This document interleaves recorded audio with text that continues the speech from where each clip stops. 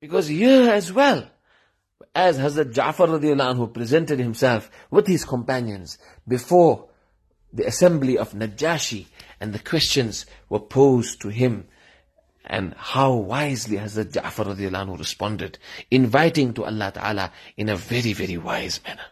We learn from here that very, very importantly, wherever one goes, wherever one travels, that one should make the intention of hidayat. Many are thinking about going here, going there. Remember, all the lands belong to Allah. The entire world belongs to Allah. The Allah who rules these lands is the same Allah who created those lands and rules those lands. Allah is the controller of the entire universe. Yes, hijrah is allowed in different circumstances. But very, very importantly, if our intention for hijrah, to leave one place, to go to another place, is just for our dunya, just because of the world, what will happen then is we'll lose our children, we'll lose our offspring. How many times it happened with people that they went to different European countries, for example, but when the intention was just the dunya, we lose the help of Allah Ta'ala. And it happened that years later, their own children are no longer Muslim. Certain people were opening masajid in their countries, but when they went to these different countries, their own children married to non-Muslims and are not even Muslim anymore. Very, very importantly, make intention of hidayat, make intention of da'wat, make intention to preserve and protect our deen. Hazrat Maulana Inam al-Hasan rahmatullah alayhi was asked, how will hidayat spread?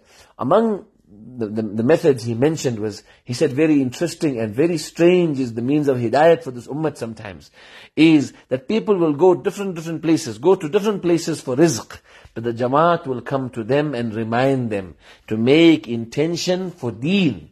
And when they change their intention, Allah's special help will come to them. So here, very, very importantly, our intentions must be deen. And if we are considering going somewhere, make sure that our deen should be kept intact. Our deen, our children's deen, our offspring's deen. Because if we lost all the wealth of the world, we lost everything.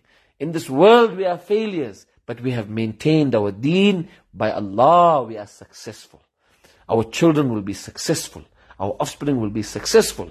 But if our offspring, our children, have the best of degrees and are the most qualified and earn the best of income, but they don't have their deen anymore, by Allah, they are totally unsuccessful. Unsuccessful. Because this world is short-lived. This world is short-lived. Everything in this world will perish. كل من عليها فان ويبقى وجه ربك ذو الجلال والإكرام.